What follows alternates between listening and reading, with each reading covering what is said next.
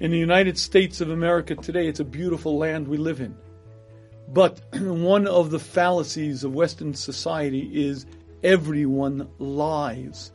You don't have to go very far at all to see that politicians lie and lawyers lie and salesmen lie and everyone lies. Almost every ad that you'll see on TV, every ad that you'll see in a magazine, any ad you'll see is Malay Sheker.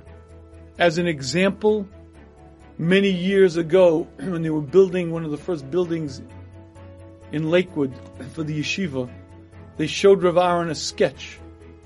And the sketch was something that they were going to send out to people to raise money. And in front of the beautiful new Beis Medrash were trees. And Rav Aaron asked them, please take away the trees. What's wrong with the trees? They're not there. And that's sheker. But what's wrong? It's not emes. And if you understand that any little deviation from the truth that shades the situation, that changes it, is a sheker, you'll quickly see that Chazal demand from us a whole different level of integrity.